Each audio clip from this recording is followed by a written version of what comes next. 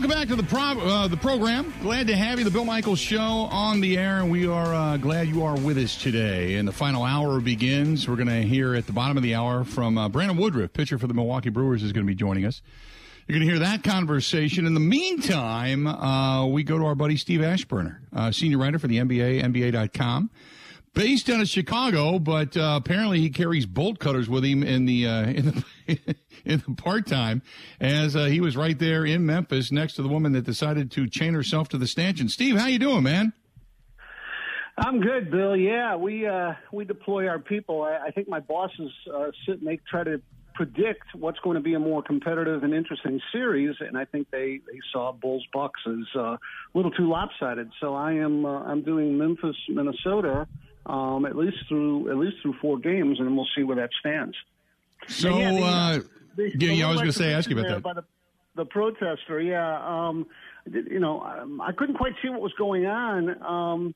My first thought was, how do you get a chain into an arena where everybody's passing through metal detectors, are getting wanded, bags are being checked? And then, when I watched replays of it, it looked almost like it was a hard plastic chain, something like that. Mm-hmm. I don't know if you know any different, but that's my assessment from watching that. But yeah, the security people went over there and they picked her up bodily. She fought for a moment or two, and she was getting nowhere. And they carried her head first on her side. She didn't look happy, and they carried her, along the baseline, and then right out the tunnel near where I was sitting, and it was a little bit of comic relief at that point. I'm not sure what's being accomplished. Obviously, they're going for awareness. I don't know the details of the Glenn Taylor chicken farm situation, but that's where we're at these days. Well, now that's the reason it's must-see TV tonight, to see if something actually culminates. Tonight I'm going to be flipping back and forth between the Brewers game and the Minnesota Timberwolves game just to see what's next. Because first of all, you had somebody that didn't use the best of glue, try to glue herself to the court, and now this. So what next step do they take? Now, have you heard? I don't even know. Was it the same woman or was it a No, it was a different woman. Okay, all right. I didn't know if they were traveling or whether they have, home offices in these various markets. But, will they escalate? I mean, it's hard to say. I got to think that there'll be a greater awareness with security at all the gates to FedEx Forum to make sure they may want. I was going to say they could get people to open up their jackets and show their protest T-shirts, but I suppose you could wad that up and put that on in a restroom or something before you want to, make your little stage demonstration. But that's great. I got to, we don't really hear much aftermath. I mean, I have not followed up in terms of a news sense to find out, did she have to spend the night in the slammer? The only thing you can ultimately do is dial up the punishment enough that they know that this isn't going to be a slap on the wrist. So to stuff on the court, I guess, like you said, the Bucks Bulls were somewhat boring, I guess, but for the Bulls, that was probably the closest they've come to getting a win in a long time. They were down 16. They came storming back, made a few adjustments, but Giannis and company sustained. And between Chris Middleton and Drew Holiday, they just weren't hitting their shots. But Brook Lopez certainly seemed to be the key to the victory in that game the other day on Sunday. So that matchup, I think we all can say that I picked the Bucks to win that series 4-1. I mean, am I crazy in doing so? Yes, you are, Bill, because I picked it to be a sweep. So you gave the Bulls more credit than I did. I just thought that Chicago, the way they played down the stretch of the season, last month or two, and where the Bucks are in terms of, they had Lopez back and were ready to flip a switch to hit this postseason hard. I just figured that this would be over quickly. The Bucks, for all sorts of reasons, I presume if they didn't want to, they should have wanted to make a statement and remind the Bulls that just who the defending champions are and who's lucky to be in the postseason based on the way they had played lately. But it's probably hard. I mean, Milwaukee dominated Chicago so much during the regular season and then had such success to start that game on Sunday that, maybe focus wandered a bit for the Bucks. It wasn't a good look for them, in my view, to let Chicago into that series because the Bulls, probably are full of themselves right now and maybe more difficult out than they were going to be if Milwaukee had, punched them hard in the nose and then punched them again. I'll tell you, that game to me was almost unwatchable, though, because of the horrible three-point shooting. I get it. I mean, I know what the numbers guys say. You don't have to be an analytical genius. You can just do simple mathematics to understand that, the percentages of shooting threes versus twos, and that's fine unless you're not making those threes. And yet both teams kept shooting them. I know, that's the game plan. They never think they're going to miss their next shot, so they keep taking it from out there. I just really was hoping one of those teams would decide, you know what, this ain't working. Let's go inside. And that to me would have been, the better way to go. I mean, Brook Lopez did have a good game, but he was sort of indicative of the whole game himself because he was 6 of 9 on 2-pointers and 1 of 5 on 3-pointers. And sometimes I think this league neglects the entertainment value. It's not fun to watch, 60 missed threes. I think it was in that ballpark. I think the two teams combined for 17 out of 70 something, and it affects the game. I mean, threes, when they're missed, kick into long rebounds. That tends to trigger fast breaks. Maybe they're fine with that. They think that that's exciting. But to watch professional players hoist 3-pointers and make shots about as frequently as you'd make down at the Y yourself and with your lunchtime pickup guys, I mean, it's not I don't know. It gets frustrating. That's the facet, and that's where the pendulum, I think, has swung too far, is this blind adherence to the 3-point game, or bust kind of a thing. Right. Well, that was Budenholzer's motto when he first got to town, was let it fly. I mean, they had T-shirts made up. I mean, that was what they went by, was just threes beat twos, and let's take more threes and we take twos, and we're going to win more games that way. Yeah, I get it. I mean, I just think that there's a factor of uncontrollability in there that if it's not your day and if you haven't found a hot hand by a certain point, somebody that you can rely on to make them today, if you're just going to play numbers percentages, I mean, I just think it's less interesting. It's just, by God, we're going to keep shooting from out here, and that's we'll take our chances. Right. We'll shrug, and if we lose, so be it. Or if the game's way closer than it should be because we didn't find other ways to pound our opponent. That, like I say, that was my beef with the game. The Bucks are a superior team. I still think maybe this is as close as Chicago gets, and they'll feel a little bit better about themselves or whatever. But I'm not budging off my prediction of a sweep until I have to.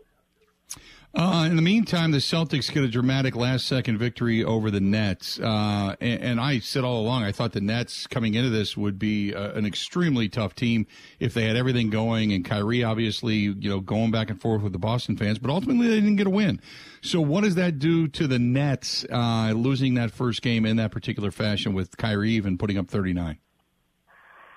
Well, he's a pretty uber confident / cocky kind of a player. He can tell us and even tell himself that he thrives in that sort of a emotionally charged, raucous, even vulgar atmosphere. I don't know. I don't know if that's true. I think it's hard to win when you're taking on 18,000 people, any one of whom can set you off. And, the only price that person plays is they might spend a night in the Hooskow and lose their ticket. But, your team, the Brooklyn Nets, they could lose their way and lose a playoff series over it. I mean, he's sort of challenging the fans to bring their nastiest. And, he engages with it. And, it's one thing if you're aloof, if you're bulletproof to that sort of thing, and you just stay away from it entirely. I don't know. He's a great wrestling heel at this stage, publicly, and so I guess that will be the aspect to watch with him. Talking with Steve Aschburner, NBA.com senior writer. You can find him on Twitter at Ash, A-S-C-H, NBA. You can find his stuff there. In the meantime, you had a pretty good one last night. Golden State just destroyed last evening the Nuggets, and in doing so, the Nuggets started infighting, which I thought was rather interesting. But the Warriors, talk about teams that can shoot the three between the Warriors and the Phoenix Suns, which I think those two teams are on a collision course to face one another. Both of those teams can light it up from the outside, and last night was no different for the Warriors. Yeah, I mean they've got a good core at this point again, and when you've added Jordan Poole to the Splash Brothers of Steph Curry and Klay Thompson, I mean those are snipers out there, and that's tough to beat. And Denver's we knew it coming in. We knew it when a lot of people cast votes for Nikola Jokic as MVP. I didn't have him number one, but he was certainly in that top three that everyone talked about. They're just undermanned. I mean, no Michael Porter Jr., no Jamal Murray. They've done well this season to get to the point that they did, a 6 seed, but they don't have the firepower to keep up with Golden State at this stage. So I would expect that to be potentially another sweep. I didn't pick it, but I can see that going that way at this point. The best team in the East, is it the Bucks, or do we look at, say, a team like the 76ers who just disposed of the Raptors, and they're up 2-0? Do we look at, say, Brooklyn and say, hey, if they put it all together and they start playing and Kyrie just kind of remains focused, they're the best team? Who's the best team in the East? Well, I mean, if I'm a Milwaukee fan, the team I have to keep my eye on most is Miami. I remember what Miami did to Milwaukee a couple of years ago in the bubble. And, yeah, there was payback last postseason when the Bucks swept them out. But there's no guarantee that's going to stay. That balance is going to stay the way it is. I think the Heat are playing extremely well. They've got their main pieces. Spoelstra is one of the top coaches in the league.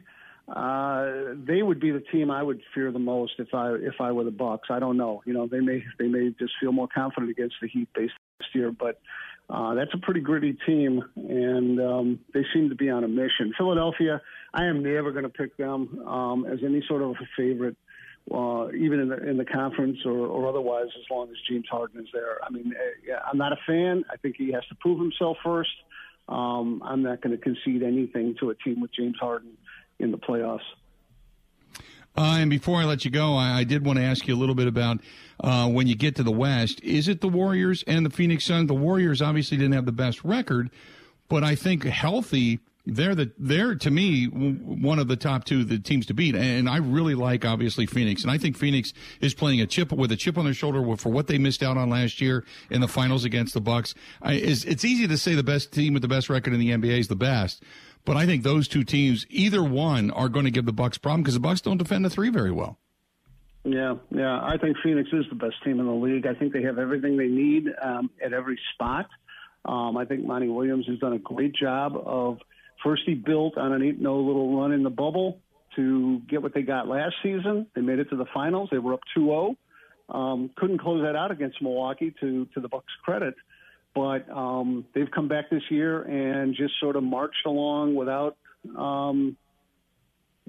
interruption toward this point. And I think I said it about Miami. I certainly believe it about Phoenix in terms of being on a mission. They have a very mature aspect to them. They're never get too high, never get too low. That cliche thing. It's sort of the standard deviation is pretty small. They do what they do. They don't get rattled much. And, I think they're going to be in the finals, and I think they're probably going to be the champs. Great stuff as always, Steve. I appreciate it. We'll touch base as the NBA finals and the NBA postseason goes along, okay? All right, Bill. Thanks, buddy. Stay safe tonight. No glue. Yeah, no protest from me. All right. Talk to you soon. There you go. Steve Aschburner from NBA.com, the senior writer there. Follow him over there on Twitter at NBA or at Ash, ASCHNBA, at Ash NBA, and you can see his stuff over on Twitter. Good stuff from Steve Aschburner, who's going to be in attendance tonight checking on that sleeper cell of chicken protesters that's out there. Good stuff. Let's do this. We're going to step away, take a quick break. Coming up, bottom of the hour, don't forget, you're going to hear the conversation we had a little bit earlier. Brandon Woodruff of the Milwaukee Brewers. You're going to hear that conversation. It's coming up next on the Bill Michaels Show. Covering Wisconsin sports like a blanket, this is the Bill Michaels Show on the Wisconsin Sports Zone Radio Network.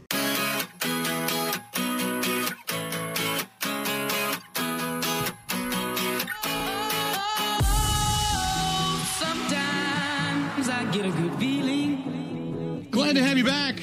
Bill Michaels Show. Bottom of the hour.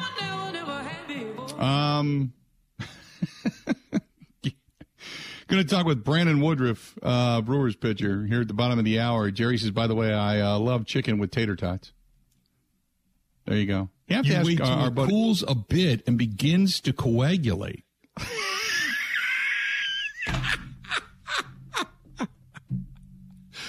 There you go. Coagulate. The word of the day. I mean, I'm going to throw a flag there. That's kind of a ridiculous word to bring out on a sports show. You need to play that sounder for the more you know. The old days. Can you use it in a sports sentence to describe something sporting? Poof. Let's see here. The answer could be no, and then I'll just delete it from my vocabulary. Yes, I can. Here we go. The spider tack Brandon Woodruff had on his arm was useless after it began to coagulate.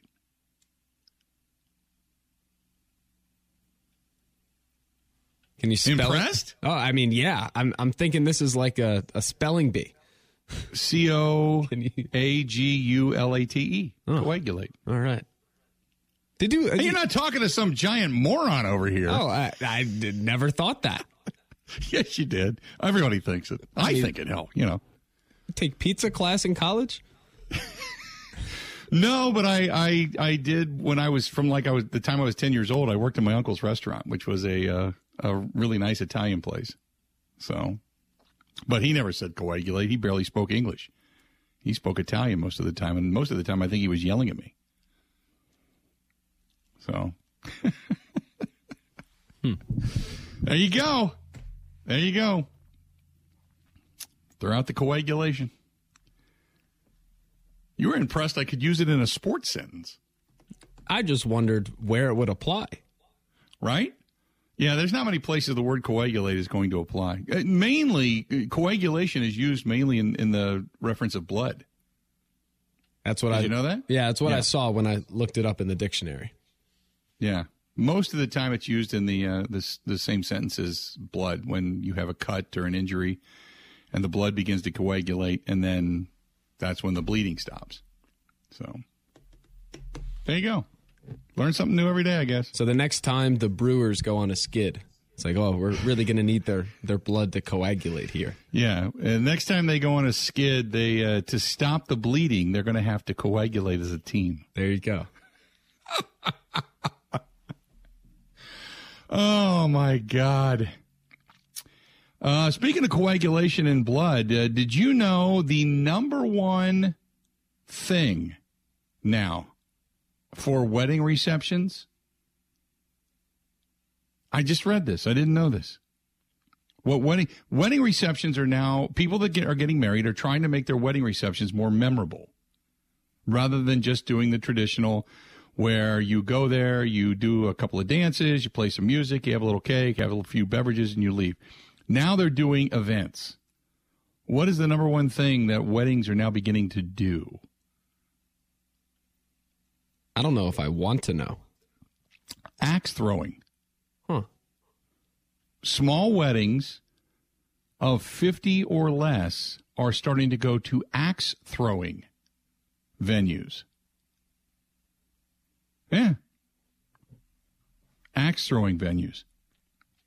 And speaking of blood and coagulation, can you imagine if there's a family fight at one of those? So if you're entertaining, they're doing everything from string quartets, bands, and venues such as axe throwing, beer tasting, microbreweries. There you go. They're putting all this stuff together. How about that? So the next time or the first time you get married, think about that. I don't know. Axe throwing venue. My family's more of a scenic somewhere on a nice field. Not in the wild, but, somewhere in the country. Yeah. That kind of wedding. Yeah. Yeah, I can't even imagine it. I don't want to do that again. I've had too many. I've had the big reception, and I've had the small reception. I've had the mid-size reception. I've had the country reception. I've had the reception on a cruise ship. And the first one was your traditional great big, tons of people. But at the time I was getting married, I knew it wasn't going to last. So was the marriage never able to coagulate? It was never coagulating. No, it was never There's a whole, I tell you what, that is a story when we're all sitting around drinking heavily. Put it this way, though. Everybody knew that was not going to work. Have you seen the TV show Succession? No. There's a very good scene in it where a big family, one of the daughters is getting married, and the mother, who was divorced but lived out in Europe, went around the wedding asking every single person what the over-under was of how long the wedding would last. Really? Okay. Yeah, Now, I know for my first wedding, you could have walked around and asked everybody. When I was literally at the altar in my first wedding, I kid you not, my friends, there's so much to this story. It's so long. But my friends were literally up there as the priest, Father Don McCarthy, God rest his soul, out of Cincinnati, Ohio, was giving the vows, and my friends are up there going, the fake sneeze of, don't do it, don't do it, don't do it. They were doing that, literally, And then I got the wedding video back, and it was a huge wedding party. And as my best man circles into the pew in the front row, the camera is behind him, basically up near the altar, but it's facing up the aisle, okay? So it's like over his shoulder, and he is looking towards everybody coming down the aisle. And I have stepped over to where the altar is, and the camera's over his shoulder, and pair by pair, here comes, my groomsmen and the bridesmaids, and his girlfriend was in the wedding. As he turns to the guy next to him, he looks almost dead into the camera and points, kind of nods with his head to his girlfriend, Missy, who's coming down the aisle. And my mom is devout. My mom was, and my mom has passed away, but she was like incredibly devout Catholic, right? Never swore, nothing in my household. So we're sitting around, we're all gathered watching this video. And my buddy looks almost square in the camera. He nods his head back towards Missy coming down the aisle with my great big, huge 450-pound buddy. And he looks at the camera and says, I'm tapping that. And my mom about passed out. I knew that marriage wasn't meant to last. I'll tell you that right now. Man. God is my witness. I just like melted. I'm sitting there with friends and my mom and her church group, and this was the big debut of the wedding video. And so they had it on the TV, and it came in a big VHS and slid the tape in. She's like, here it is, and the music is playing, and it's got all this nice verbiage written on it, and the videographer did a great job. He just happened to catch that, and you can't get rid of it, And that's before sound editing equipment and all that stuff that was really there. And he looks right at the camera and says, I'm tapping that. And my mom and her church group, you could hear the collective gasp as they just about died. And all I did was go, okay, we're done with that. We're done with that. We're not quite sure what the rest of the video is going to reveal, so we're going to screen it first before we play any more of it. And then I pulled it out of the thing, and off I went. All right, that's enough. So there you go. Let's do this. We're going to go ahead and take a quick break. When we come back, Brandon Woodruff, pitcher for the Milwaukee Brewers. You're going to hear that coming up next on the Bill Michaels Show. Covering Wisconsin sports like a blanket. This is the Bill Michaels Show on the Wisconsin Sports Zone Radio Network.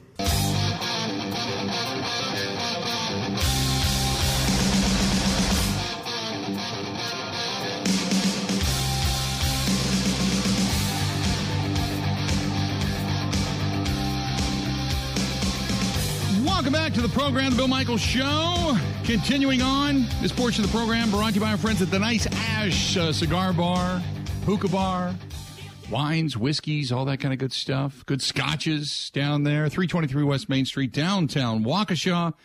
And stop in and tell Crystal and Aaron, congratulate Aaron. She's getting married. Crystal and everybody, you heard it here. Stop in. Good stuff. Maybe a victory cigar, if you will, for the Brewers tonight. Speaking of the Milwaukee Brewers, on the hotline, Brandon Woodruff, pitcher for the Crew. Brandon, how you doing? I'm good, man. Just getting settled in, going from 90-degree weather in Arizona to I don't think it seems to get above 45 here so far. So we're just waiting on the sun to keep peeking through and get warmer. So you're into the season. You're now 10, 11 games in. How long does it take you? Once you come out of spring training, it's kind of a weird scenario this year because it was a ramped-up, accelerated spring training. You get into the season, like you said, you leave warm Arizona, you go play in cold Chicago, you got to go down to Baltimore, you're finally back home. How long does it take you to get settled in? It takes a little bit. This year has been, well, the last few years has been different as a whole, and I mean, if you really look at it, the first couple outings of the season are still technically supposed to be spring training outings if you account for a full spring training. So, I mean, guys are still trying to get into a groove and get going, and it's such a long year. And but yeah, I mean, it takes a little bit to get settled in, but once you do, it's everybody's good to go. Your first outing versus your second outing, is it a big difference as far as changes or video or what you did? Because the first one wasn't your best, obviously, but the second one, you came out just dealing. Was there something you did, or did you just start to feel better or get into a groove? Just a couple mechanical changes, like I mentioned. Like it takes a little bit to get going for me, but once I kind of nail some stuff down and can feel right, I feel like I can sustain that for a while. And that doesn't necessarily mean results in a way, because the baseball game is crazy. So, but just trying to get to the point where I feel good. And I felt like the St. Louis compared to the Chicago, I was in a better spot in terms of being able to throw strikes and kind of do what I wanted to with the baseball. And so now just trying to get more consistent with that and, run along with that throughout the season.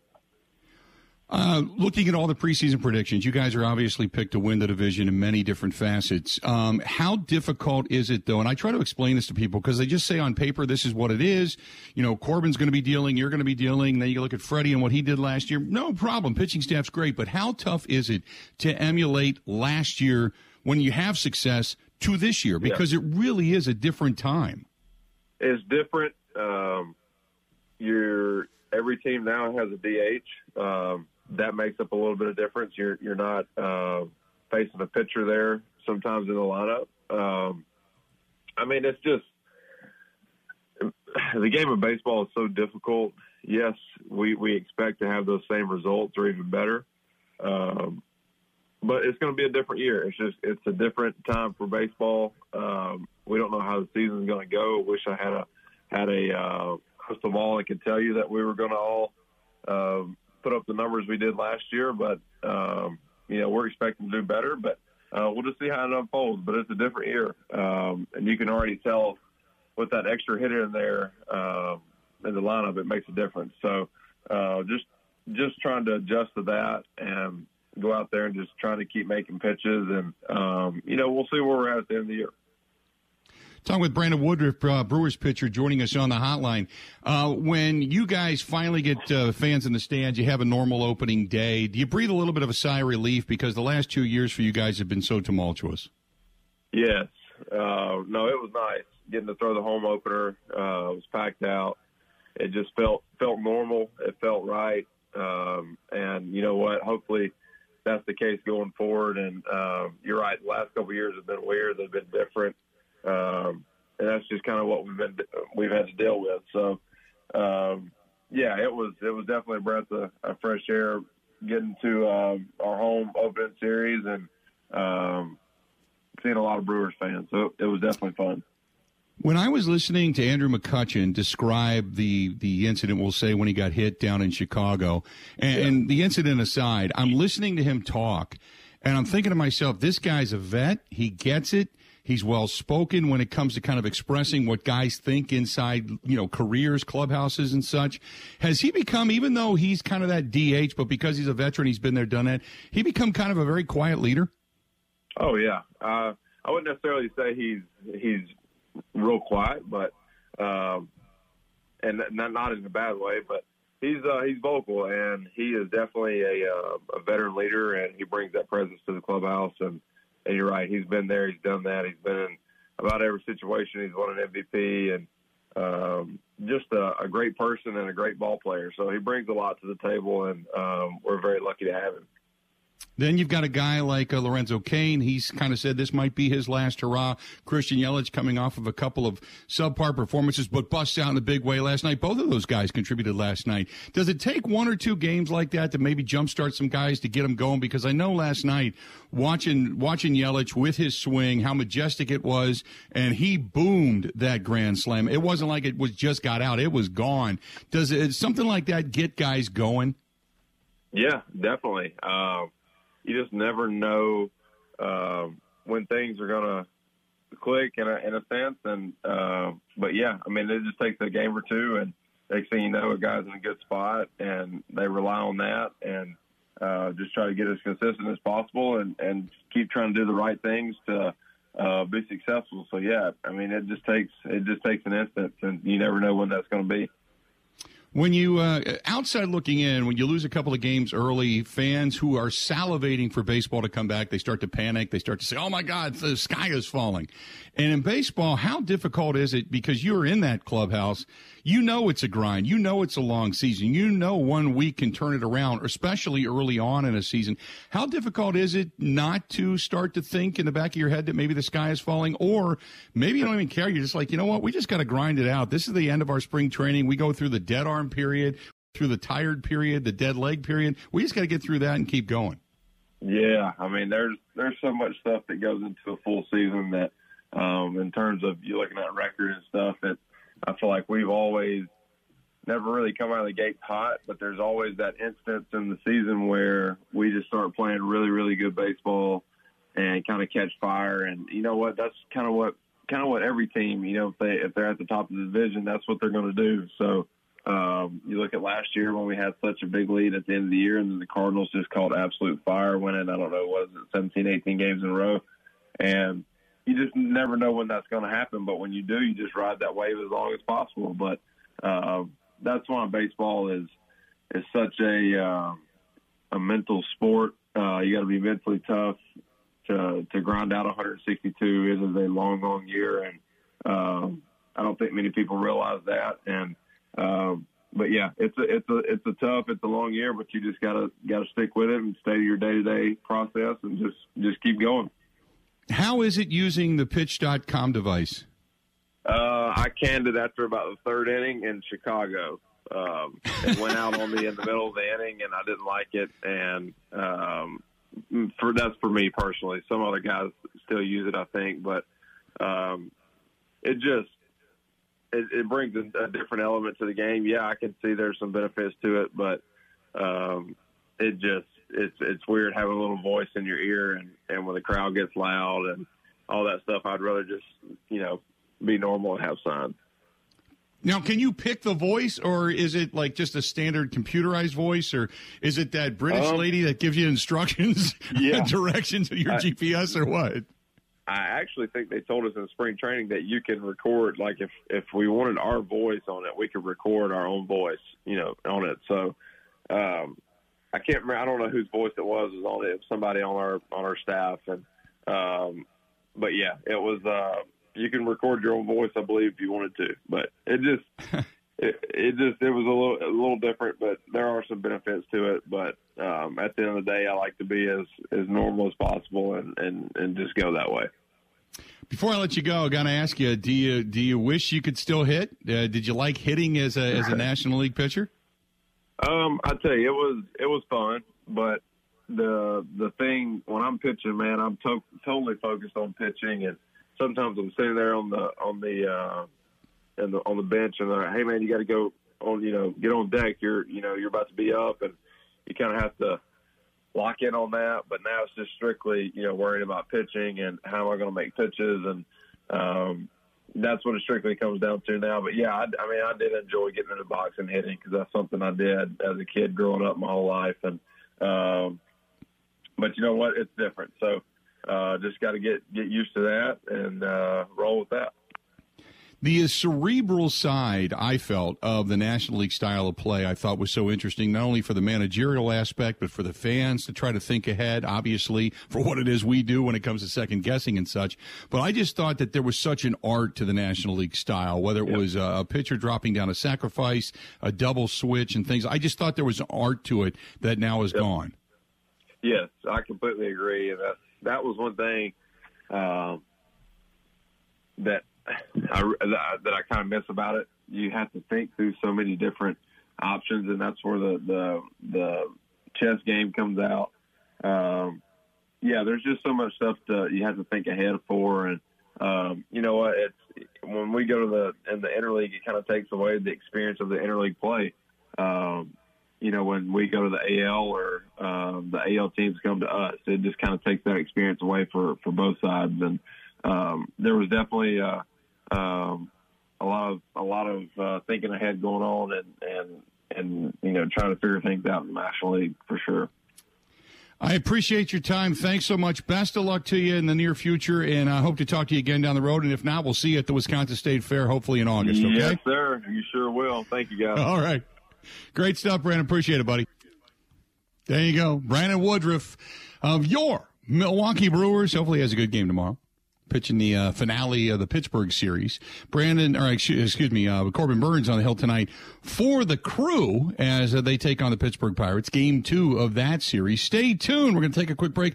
This portion of the program brought to you by our friends at MKE Brewing. If you're heading downtown tomorrow night, maybe you want to, for the Fiserv Forum to see the Bucks, maybe you want to stop over to MKE Brewing, only a couple of blocks west of the Fiserv Forum, do a little beer tasting, maybe get a little food ahead of time, then head over to the Deer District, and you are good to go getting into the Fiserv Forum. Or maybe it's just a great place to go and watch the game. Right there on 9th Street, 9th and Highland, right on the corner. Stop by, see our friends over at MKE Brewing. That's MKE Brewing. And you got all kind of good craft beers about ready to come out for the summer months as well. Stay tuned. We got a lot more of the Bill Michaels Show wrapping things up coming up next. Ready? This is the Bill Michaels Show on the Wisconsin Sports Zone Radio Network.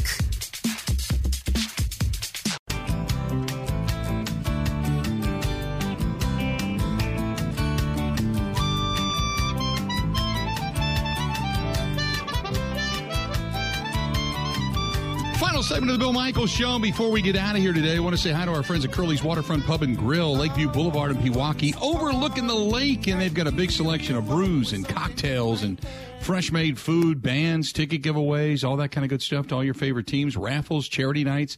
Go to curlyswaterfrontpub.com or follow them on Facebook. That's curlyswaterfrontpub.com. Also, I want to say hi to our friends at Stoley's Hog Alley. Now, they are under construction. By the way, Jeff and Alicia out there, they want to let you know that they've got a big event coming up where they're going to raffle off stuff from the old bar.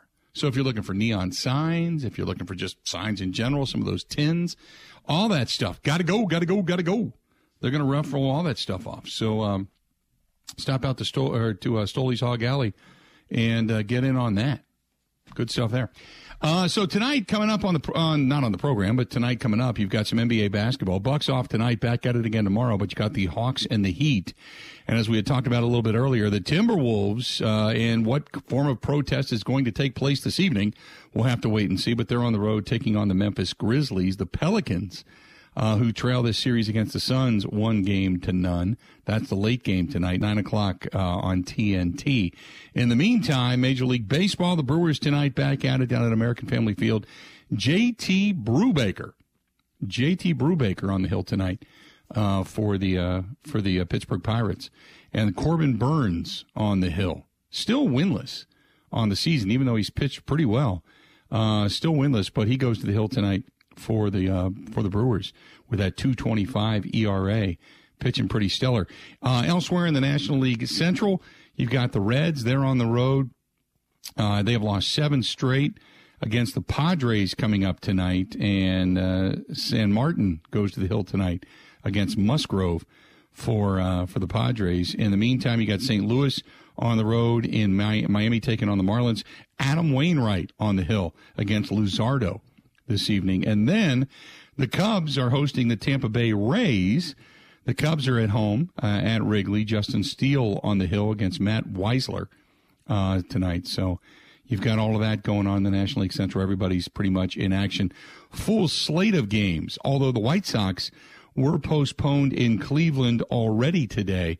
A lot of the weather that we had yesterday has made its way towards Cleveland and into the upper eastern portion of the seaboard. And so some games being affected by inclement weather. You've got the Washington Nationals, by the way, already in action today, 2-1, leading the Diamondbacks. That game is in the 6th inning. But that other game between the White Sox and the Guardians over in Cleveland has been postponed because of all the weather we had here yesterday with the snow and the blech, and they're getting the back end of that, plus some lake effect. So that game has basically been snowed out. So that'll do it. So tomorrow, who we got tomorrow on the program, Ben? Anybody in particular? Sam Monson from Pro Football Focus to talk good stuff. Various draft and what you were talking about yesterday, the craziness of where contracts have gone. Yeah, and we were talking about that earlier, too. Like, if you are the Packers right now and you've been kind of holding off and maybe thinking about restructuring Jair, I mean, with the way the salaries have gotten so crazy in terms of corners, wide receivers. It's not just quarterbacks that are getting this huge money. And teams like Cleveland have really kind of screwed it up for everybody. But, man, it's you talk about kind of the craziness right now in the NFL. So we're going to get into that discussion tomorrow and see if maybe the coagulation happens regarding salaries in the NFL rather than the bloodletting that's begun. How do you like that for using the word coagulation there, Ben? I want to retract earlier statements, and for my example, the woman who tried to glue her hand to the court, the glue never coagulated. Coagulated properly. You are correct. You wait till it cools a bit and begins to coagulate. There you go. Oh, that's good stuff. Good stuff. So, anyway, that being said, we'll be back at it again tomorrow. Hopefully the Brewers get a win tonight. We'll talk more about that tomorrow. Talk some NFL draft and salaries escalating in the National Football League. That's coming up. Also, we'll get you ready for the Bucks and the Bulls Game 2 down at the Fiserv Forum coming up tomorrow night as well. Off to meetings now and doing some good stuff. Charitable meetings, which are always great. Love that. And then back home and then going to sit back, relax, get a beverage, and watch the Brewers. That's coming up a little bit later on tonight. So good night tonight. Until we talk again 20 hours from now, that'll do it. Time for us to go. Have a good one. The Bill Michaels Show podcast. Listen, rate, subscribe.